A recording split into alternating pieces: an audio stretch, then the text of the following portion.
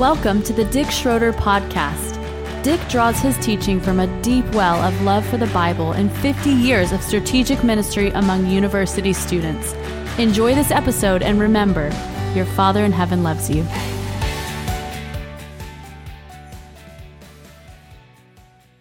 Amen. I want to share with you some thoughts tonight on the fear of the Lord. A few months back, I was having lunch with someone, and we were talking about some issues that were going on in their life. And I mentioned to them, I said, I think you need to understand the fear of the Lord. And they looked at me with kind of a blank look and said, what? And they said, I don't even understand what the fear of the Lord is. And they said, does that mean I need to be afraid of God? I thought that I could love God. And so I went on to explain some things that I would want to share with you tonight. In the Proverbs chapter 9 and verse 10, it says that the fear of the Lord is the beginning of wisdom. The fear of the Lord is the beginning of wisdom. And if you want to have wisdom in life, and I hope that all of you do, because wisdom is God's way to live. If you live life by wisdom, you'll live a successful life, a life that will be fruitful, a life that will count for eternity. You live a life that's contrary to wisdom, then you will be what the Proverbs call a fool, and you will waste your life while you're here. And I want to talk a little bit about tonight, what is the fear of the Lord? Because it's the beginning point of wisdom. In the book of Exodus, Moses spends some tremendous time with God. You know, Moses was 40 years old before he really began to take the call of God in his life. He was raised in Egypt. He was raised in their best universities. And he was a well-educated man. When he was about 40 years old, he saw the oppression of his fellow Israelites by the Egyptian government, and he took it upon himself because God had put it in his heart that he was to be a deliverer, except that he took matters into his own hands. And one day when one of the guards was beating one of the Israelites, he went up and popped him one and killed him. He had a pretty mean right hook, I guess, and buried him and thought, well, nobody will know about this. Well, the next day, two other Israelites were arguing, and he comes up to them and says, brothers, what are you doing arguing like this? And they both turned on him and said, hey, you're going to kill us like you killed that guy yesterday? Moses was suddenly very afraid because he knew he was on the FBI top 10 wanted list. So he fled out into the desert, and he lived for the next 40 years of his life as a sheep herder. He met a man named Jethro, married her daughter, and became a sheep herder for the next 40 years of his life. And Moses was 80 years old when God met him at the burning bush. And the next 40 years of his life are some of the most incredible years that any man has ever spent, because much of that time was spent in the presence of God. And in one of these times when he's having this intimate fellowship with God, he asked God a question. And this is a good question that we should ask. And this is in Exodus 33 and verse 13. Moses says to God, he says, if you are pleased with me, teach me your ways so that I may know you and continue to find favor with you. So now Moses is asking God a question. He's saying, God, I want to know you, but I want to know you and your ways. See, and Moses understood that if I understand the ways of God, then I can understand more about who God is. Now, one of the things, you don't have to walk with Jesus very long before you discover that God doesn't do things the way we do, does he? God's ways are much different than our ways. But it says in Psalms 103 and verse 7 that God answered Moses' prayer because it says he made his ways known to Moses and his deeds or his acts to the people of Israel. And so for 40 years in the wilderness, as God directed this group of approximately 3 million rebellious Jews in the wilderness, God took care of them. He provided manna for them every day. Their clothes didn't wear out. It was a pretty incredible experience. But all through that time, they saw the most miraculous deeds of God of any generation up until then and probably to this point. They saw more miraculous provision. And yet in spite of that, they didn't submit to God's leading. They continually rebelled against Moses until finally God said, enough. And he said, all of you will perish in the wilderness, and I'll take the next generation Your children, I'll take them into the promised land. So that's why they wandered for 40 years. It wasn't that God could not have brought them into the wilderness. It was because their attitudes were such that they wouldn't submit to God's dealings. And they just wanted to do their own thing. And so God finally just said, okay, I'll take care of you. I'll give you the air conditioning and the food, and I'll take care of you. But for 40 years, they wandered in the desert until they all died off. And that's when Joshua comes on the scene in the book of Joshua. And Joshua takes all of their children, still about 3 million strong, into the promised land. And we read all the great miracles and the exploits that God did through them. Now, kind of the moral of the story is, I don't want to wander in the wilderness for 40 years. Do you? See, now you can do that as a Christian. See, because I don't think that those people lost their salvation. They were still God's people. He loved them. He took care of them, but they missed God's purpose for their generation. And see, if we only know the acts of God and don't understand his ways, then we're going to get fouled up when God does things differently than we think he should do them. In Isaiah chapter 55, very, very famous verse, God says, "For my ways are not your ways. And just as the heavens are higher than the earth, so my ways are higher than your ways, and my thoughts are higher than your thoughts." And so God just does things on a totally different agenda. And as we begin to understand his ways, as we say, now, Lord, I want to learn your ways. I want to know you, and I want to trust you in the ways that you will lead me. See, that's where we really get to know God right now. I was talking with Christy before the meeting, and her husband, Nate, lost his job with an engineering firm here. And so it's a real difficult time for them as a family because he had a permanent job and they've made certain commitments to live here in Bozeman. And rather unexpectedly, he was terminated from his job. And so how many of you know that could disturb your peace a little bit? And you kind of go, hey, oh God, what are you going to do? But if we understand God's ways, I'll say, now, Lord, you've got a purpose in all this. You're still our Father. You're still committed to caring for us. And I know that you'll take us through this difficulty. And see, Nate and Christy are going to learn deeper lessons of who God is. And they're going to know God in a deeper way if they walk in obedience. And if they'll say, now, God, I want to know your ways. And it's in those difficulties many times that God really reveals himself in more powerful ways to us. Psalms 128, this is kind of a psalm about the fear of the Lord. It says, "Blessed are all those who fear the Lord, who walk in his ways." Now, we can either walk in our own ways or we can walk in God's ways. And the psalmist says, "Blessed are those who fear the Lord, who walk in God's ways, not their own." Now, that's the condition. Here's the promise. You will eat the fruit of your labor. Blessings and prosperity will be yours. How many say that sounds good? See, that's biblical promise to you. Your wife will be like a fruitful vine within your house, and your sons will be like olive shoots around your table. That must mean it's really a good thing. Thus the man is blessed who fears the Lord. And the Lord will bless you from Zion all the days of your life. May you see the prosperity of Jerusalem, and may you live to see your children's children. Peace be upon Israel. So what it's talking about, that's a full and a satisfying life. And that's the promise. The condition is those who fear the Lord. So the fear of the Lord, I think, is such an important just quality for us to understand. Now, what is the fear of the Lord? Proverbs 8:13. I want you to turn there. If you've got your Bible, you ought to circle that or yellow highlight it, because this is a very, very important verse. Proverbs 8:13 says, "To fear the Lord is to hate evil. I hate pride and arrogance, evil behavior, and perverse speech." So what is the fear of the Lord? It's to hate evil. You think God hates evil?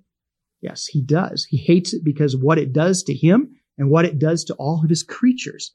So if I'm going to have the fear of God, I'm going to have the same view towards evil that God has. Can we say that together? I'll say it a phrase at a time. You say it after me. To fear the Lord is to hate evil.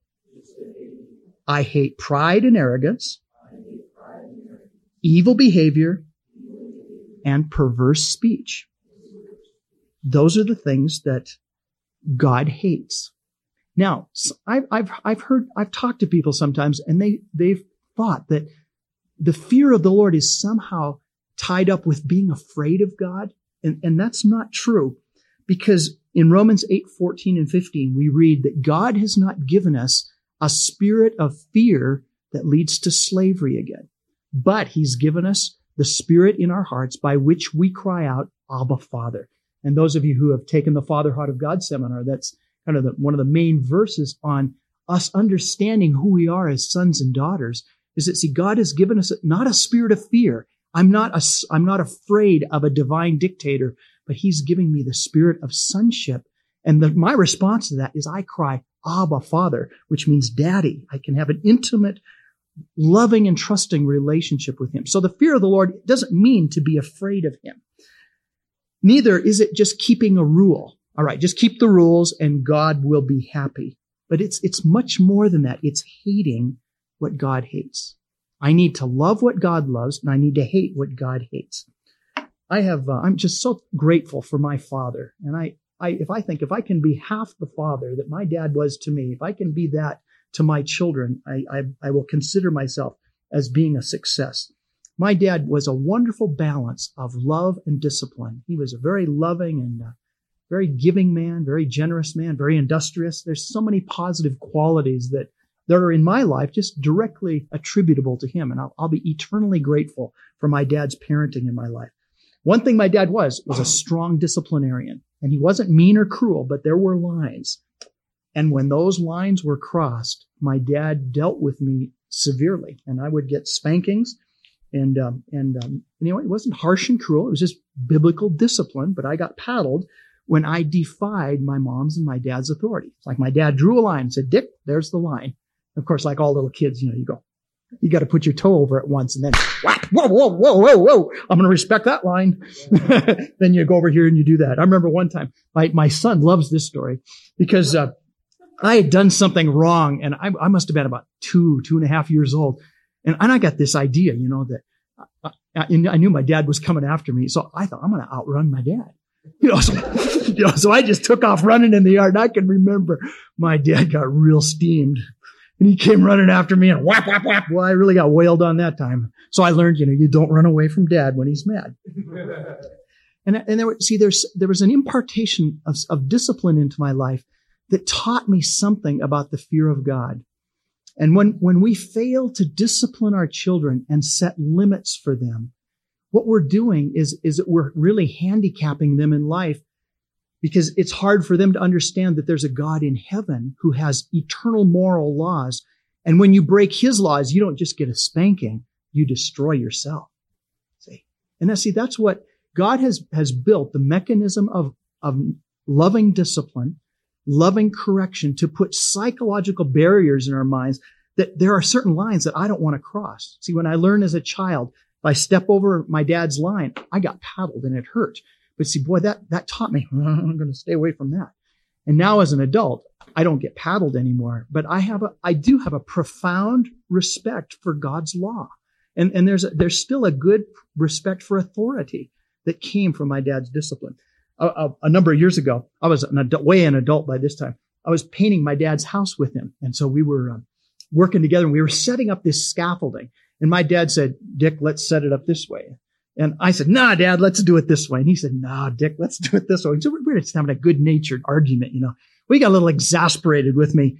And he said the word that he always said when I was in trouble. He said, Richard.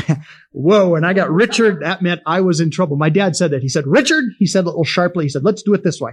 And I felt that kind of that rush of adrenaline. I thought, oh no, I'm going to get a spanking here. I just had to laugh that reaction was still in me. But I'm thankful for my dad that he disciplined me and he taught me that. We need to understand that there's certain things that God hates, and I need to hate the things that he hates and love the things that he loves. Now, what does God hate? We find that in Proverbs chapter 6, verses 16 through 19. Proverbs 6, verses 16 through 19.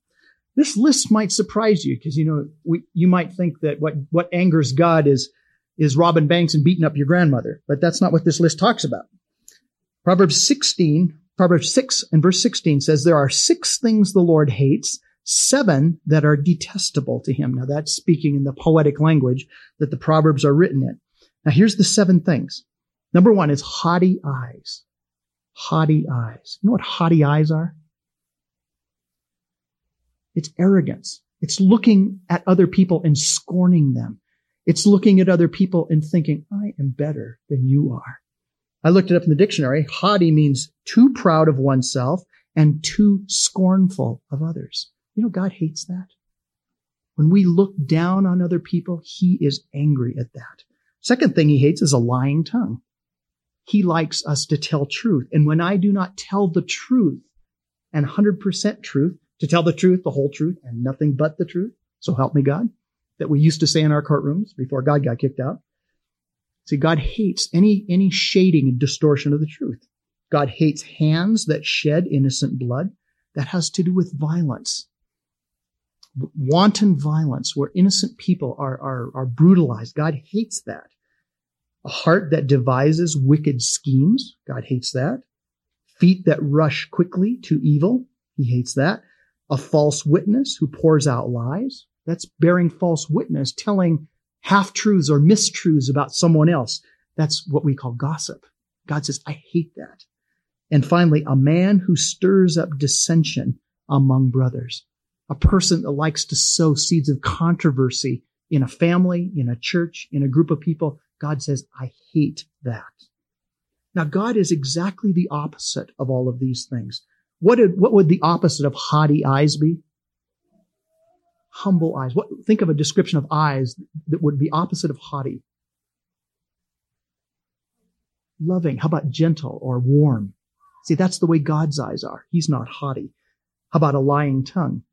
Everything God speaks is 100% truth. How about hands that shed innocent blood? What does he do?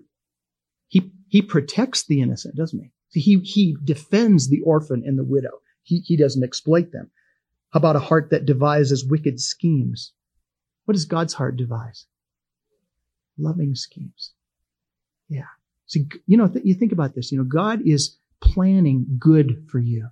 When God is awake at night, well, he's awake all the time, but when you're asleep at night and God's thinking about you, do you know he is setting plans of good for you? He is laying plans, Julie, of incredible blessing for you. Things that are going to bless and enrich your life. That's the kinds of things God thinks about when he thinks about you. Feet that are quick to rush into evil. God's just the opposite. He stays away from evil. A false witness who pours out lies. God always speaks the truth, doesn't he? And if you ask God, if I say, now God, can you give me a little report on Michael Collins? Do you know what God's going to say? God's going to say, oh, he's my beloved son. And he's going to say things like, I'm so proud of him. It delights my heart when he seeks me. I appreciate his attempts at obedience.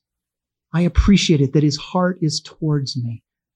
And when I speak to him, he obeys. That's the kind of report you would get if you called up God on anybody. Because see, God never gives a bad report. And finally, God doesn't stir up strife. What does he do? Being peace and promotes reconciliation. So God says, these are the things that I hate. And if we're going to align ourselves with the fear of the Lord, we need to hate the same things. Proverbs 9:10 again, the fear of the Lord is the beginning of wisdom, and knowledge of the Holy One is understanding. See, Satan has no wisdom whatsoever. And that's why he will never win, because he always goes too far. He always defeats himself because he believes his own lies and deceptions. Satan really believes that he's going to win. Satan really believes that he's going to outsmart God. Satan really believes that he's going to win in the end. And he's believed his own lie. He's deceived himself. And it's because, see, he has no wisdom. And that's why he will always go too far. He will always mess up his own plans, because without the fear of the Lord, there is no wisdom.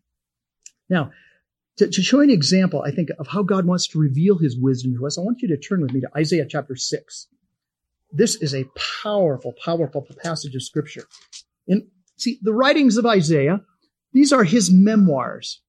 These are Isaiah's reflections that he had from his quiet times, from his times of devotion with the Lord.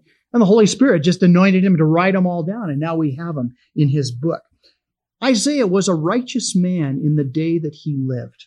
He was a prophet in the days of King Uzziah. King Uzziah was one of the better kings in the nation of Israel over their history. They had some real bad dudes. But you know what they wrote about King Uzziah? It says that King Uzziah did what was right in the sight of the Lord. That's a great commendation. That's a great thing. I wonder if someone writes your memoirs someday, will they be able to say that about you? Dennis, will they write about you that you did what was right in the sight of the Lord?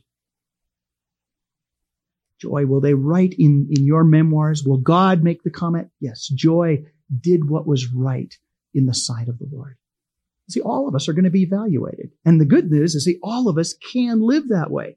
So that at the judgment day, we can all receive the commendation from the Lord of, well done, good and faithful servant.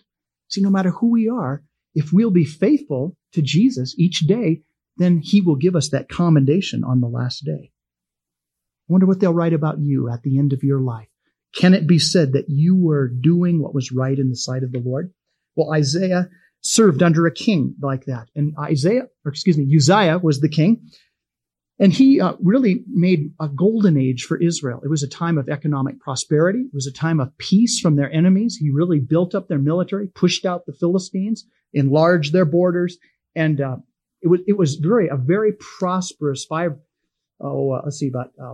years. So it was a very good period of history. King Uzziah was a very good king. Now, King Uzziah died. And there was a level of despair because this great king had died, and now there was a change in leadership. And it says in Isaiah chapter 6 and verse 1, in the year of King Uzziah's death, now Isaiah's having his quiet time. He's in a time of prayer. He's meditating on the Lord. It's like any other day, except this day, something incredible happens. And he says, I saw the Lord sitting on a throne, lofty and exalted, with the train of his robe filling the temple. Seraphim flew above him, each having 6 wings. With 2 he covered his face, and with 2 he covered his feet, and with 2 he flew.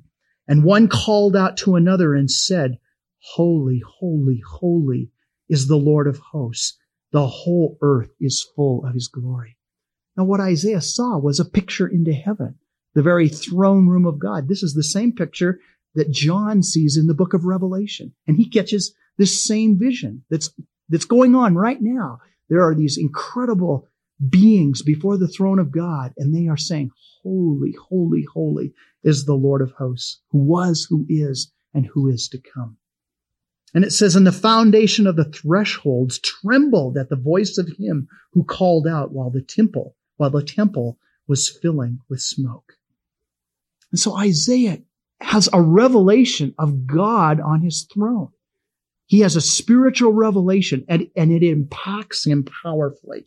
How does it impact him? Verse 5 says, Then I said, Woe is me, for I am ruined, because I am a man of unclean lips, and I live among a people of unclean lips, for my eyes have seen the King, the Lord of hosts. Now you need to understand, Isaiah was the Billy Graham of his generation. There was probably not a more righteous man in the nation of Israel. And if you would have interviewed anyone in that country and said, what kind of man is Isaiah? They would have all said, whoa, Isaiah is a man of God. He's a righteous man. He's a prophet. He hears from God. God works miracles through his hands. No one would have said anything negative about him because he was one of God's giants. But yet, when Isaiah saw afresh the holiness of God, he said, Oh no, I'm undone. I was okay while I was having my quiet time, and now I've just seen the King. What did he say? I'm unclean. Because he saw himself in the light of God's holiness. And he said, not only am I unclean, but this whole nation is unclean. And here he zeroes in on the one issue, and that's our words. He says, I live among a people of unclean lips. And that's really where we sin the most, is with our words. Because Jesus said, out of the heart, the mouth speaks. James says that you can tame all kinds of animals, but you can't tame the tongue. Isn't that true? It's so hard to control your words, isn't it? That's why Jesus has to change your heart. Then your words will change. So Isaiah was undone. It's like he's saying, man, I'm unglued here. What am I going to do? And he was in a real sense of despair after this revelation. And see, all of us, you guys, every one of us needs this to happen. Every one of us needs to have a revelation of God's holiness. Because holiness is one attribute of God that we cannot understand apart from Him coming to us. Because holiness, there's just nothing else like it. He alone is holy. I love that old hymn, Holy, Holy, Holy. Remember the old church hymn? That's a powerful hymn. But see, there's no one else that's holy in the universe, and I am so unholy. And so Jesus, what He wants me to do is He wants me to cry out to Him, Lord, show me your holiness. Show me who you really are. Because once a revelation of holiness comes, then I will begin to hate what God hates.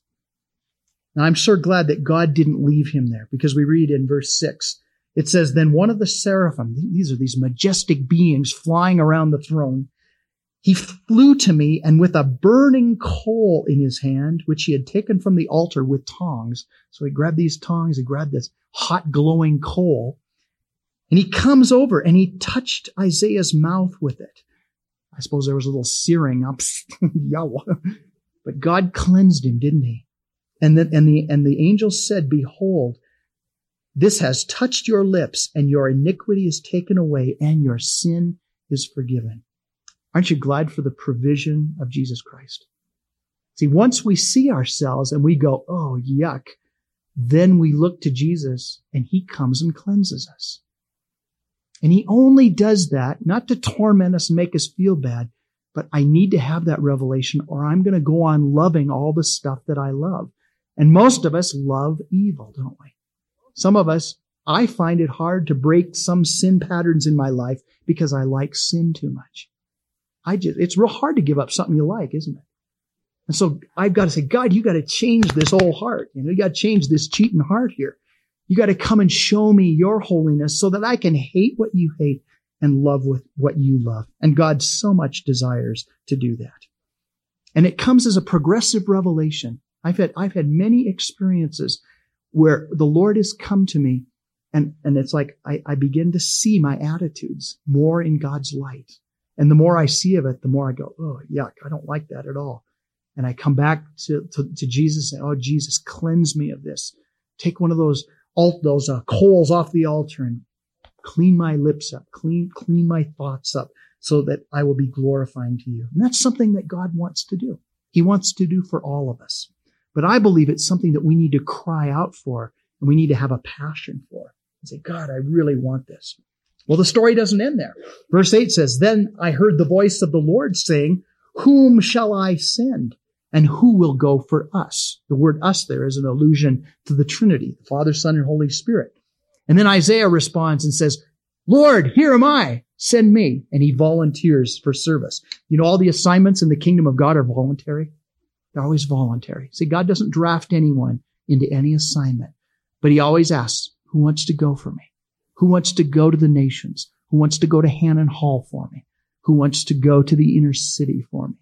Who wants to go to China for me? See, God always, I'm taking volunteers here. And when we say, yes, Lord, I'll go, then God says, I'll take you. He never drafts us. He always allows us to have the choice. And God's looking for people to send. But see, He can only send those that have been cleansed with the coal from the altar. Only those that have the revelation of His holiness are qualified to go. Psalms 19:14 is a powerful little verse. It says this, may the words of my mouth and the meditation of my heart be pleasing in your sight, O Lord, my rock and my redeemer. Now that's pretty awesome, isn't it?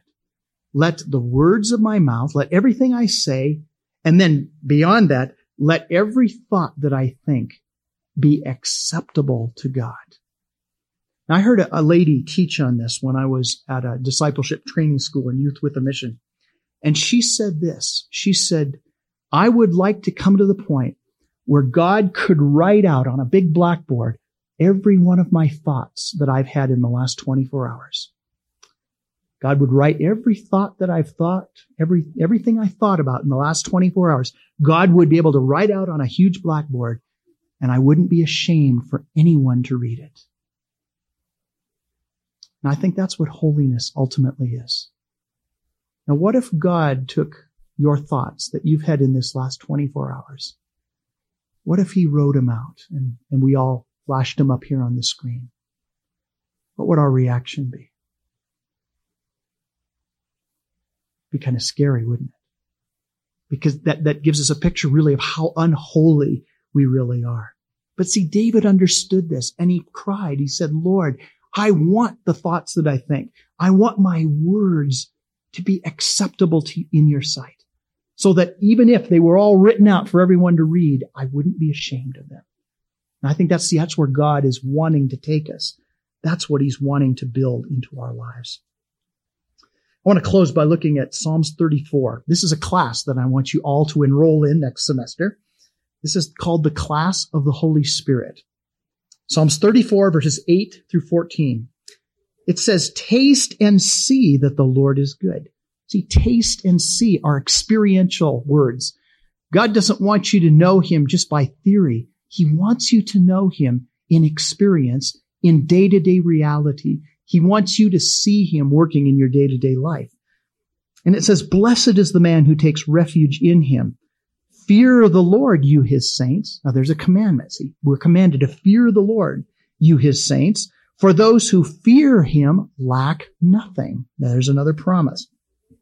The lions may grow weak and hungry, but those who seek the Lord lack no good thing. Now here's the school. The Holy Spirit says, come, my children, and listen to me.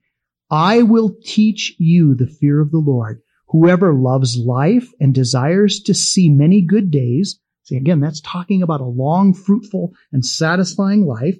Here's what you need to do. 1, keep your tongue from evil and your lips from speaking lies. Turn from evil and do good. Seek peace and pursue it. And see, Jesus invites us. He says, enroll in my school, and I will teach you day by day the fear of the Lord. See, the Holy Spirit teaches us as we listen to his voice, as we listen to him speaking to us, he will blow the whistle when we're not being holy and righteous. You know, how many of you have been convicted of sin? Yeah, all of us have. And see, that's the Holy Spirit going, hold it, tweet, wrong. Don't do that. That's not my way, Dick. I don't do things that way. Oh, I see, Lord. Oh, Lord, I repent. I ask you to forgive me. Now help me to do it right, Lord. See, that's the school. The Holy Spirit who lives within us tutors us really on a daily basis. Jesus, help me to hate the things that you do and help me to love the things that you do. And that then becomes the rule for living. If I love what God loves and hate what God hates, then I'm going to be a righteous person. It's not keeping the rules. Sometimes we've heard holiness teaching, and it's been boiled down to just keep the rules.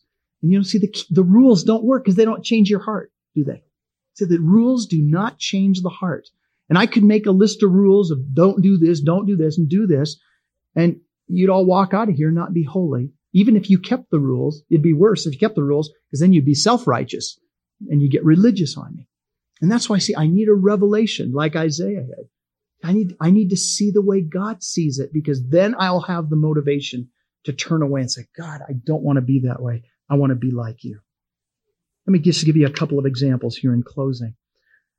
The fear of the Lord means, for Joy and myself, it meant forgiving the man that caused Joy's accident in 1987. There was a man driving here in town. He was driving 50 miles an hour in a 25-mile-an-hour zone. And his speed resulted in a collision that broke Joy's neck and has now left her paralyzed.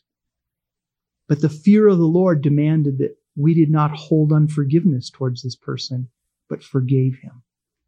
Because to not forgive him would be not walking in the ways of God. So we learned to do that. God gave us grace to do that. How about this? You're walking through a store, and there on the shelf is a pornographic magazine. Now, what do?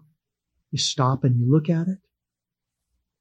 Or do you walk on by and say, God, I want to walk in the fear of the Lord. I want to understand your perspective of sexuality. And I want to hate the things that you hate. And I want to love the things that you love. See, as I pray for revelation, for those of us who struggle with pornography, I need to have a revelation of God's holiness.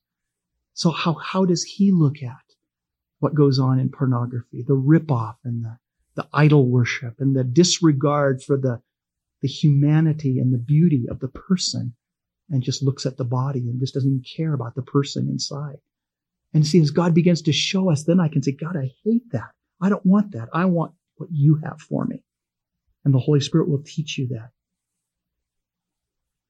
How many of you have been watching a TV program or a video, and something comes on, you start feeling, oh no, I shouldn't be watching this. And what do? Keep watching it? Or do you get up and turn it off? Or leave the room or something?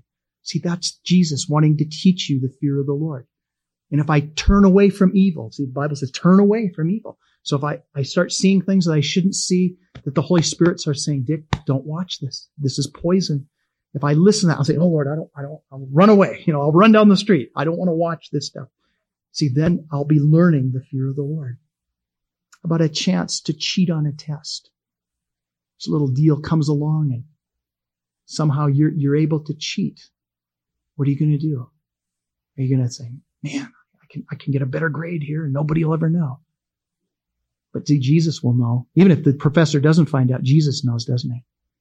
Are you going to walk cleanly before him and say, no, I'm going to just do my best and take my grades. I'm not going to compromise. I'm not going to cheat. That's what the fear of the Lord is. Maybe you're talking with a friend and the name of someone comes up that you just kind of don't like. John, okay? John X, we'll call him. And they start talking about John X, and you kind of don't like John X. And you're just about ready to say some comments that are very critical of him. And the Holy Spirit goes, Dick, don't say that. Don't say that. You go, whoop, zip it up, Dick. And so you just zip it up and you don't say anything. That's learning the fear of the Lord. Or maybe you're dealing with finances at the place where you work, and there's an opportunity to take a $10 bill out of the till, and nobody will ever know it. No one can ever trace it and catch you.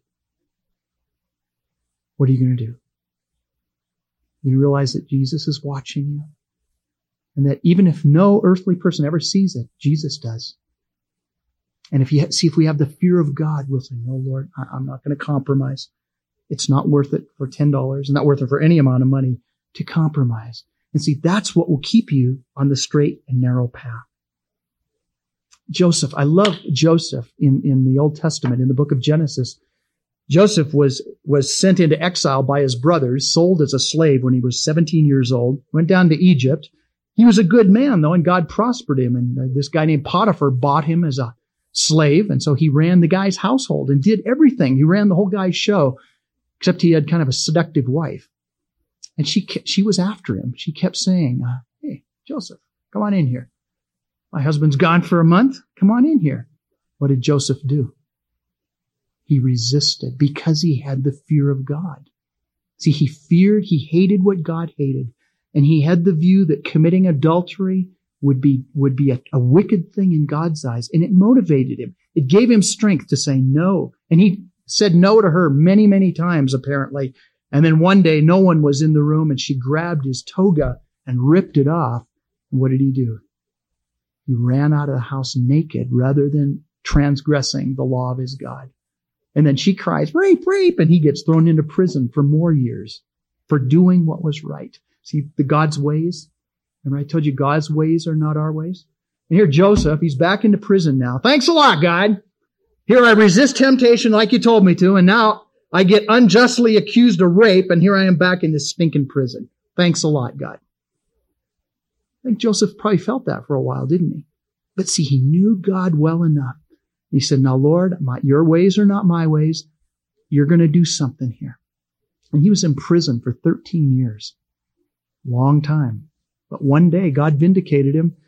And because he interpreted the dreams of a couple other guys, he was called before the Pharaoh. He interpreted Pharaoh's dream. And from one day, he went from prison to prime minister and was prime minister the rest of his life. That's the ways of God. Say, that's the ways of God. And I have to trust him and know him, and I have to have the fear of the Lord in order to do that. Paul, I'm going to ask you to come. Paul had an experience it's part of this process of God teaching us what sin does to him. And this was a revelation of the Lord to Paul. This goes way back to the spring of 1987. I was getting ready to go on a missions trip with Todd Conlon, and I watched a video series, and a discussion was on the cost of the cross, what it cost Christ to come to earth and pay for our sins. And after I got done watching this video of this sermon, I was just really struck, and I said, God, I want to know what it really cost you. Show me just a little bit, enough that I can handle it. I knew if he showed me too much, it'd kill me. I literally said that. I said, God, show me what it cost you to go to the cross for me. And I just closed my eyes and I was praying, and I saw a picture in my mind's eye, one of the 2 3D Technicolor visions I've had. This is number 2. And I was there, and I saw Christ, and he looked up at me, and I was somehow standing over him, and he's looking up at me. And he's got the crown of thorns around his head, a little bit of blood trickling down the side, and the beard and the deep eyes, just very deep eyes. And I looked into his eyes, and he looked up at me, and he says, Paul, I love you. And I had a stone in my hand, and I took this rock, and I smashed it on his head. I smashed God in the head with it. I just, wham! And then the blood began to really pour down the side of his face. And he looks up at me and he says, Paul, I love you. The blood that I caught is pouring down his face. And I took the rock one more time and I smashed him in the head. And he reaches up with his hand, wiping away the blood that is pouring into his eyes so he can see me, because he couldn't see me anymore. And he reaches his hand up to me, covered in blood, and he says, Paul, I still love you. Man, I began to bawl. I was just a basket case. I was in the office. I can still see I remember where I was, and I fell on the floor and I began to weep before God. And I said, what in the world does that mean? What is that rock? Why did you show me this? And he said, your sin is that rock. Every time you sin, you hit me on the head one more time. He said, I still love you, but it hurts me. That has been the most motivating thing in my entire life. Never again to sin. And that was a revelation that God showed me of what it means to fear God and hate evil. Thank you for listening to the Dick Schroeder Podcast. For more teaching and discipleship resources from Dick, visit fatherheartministries.net.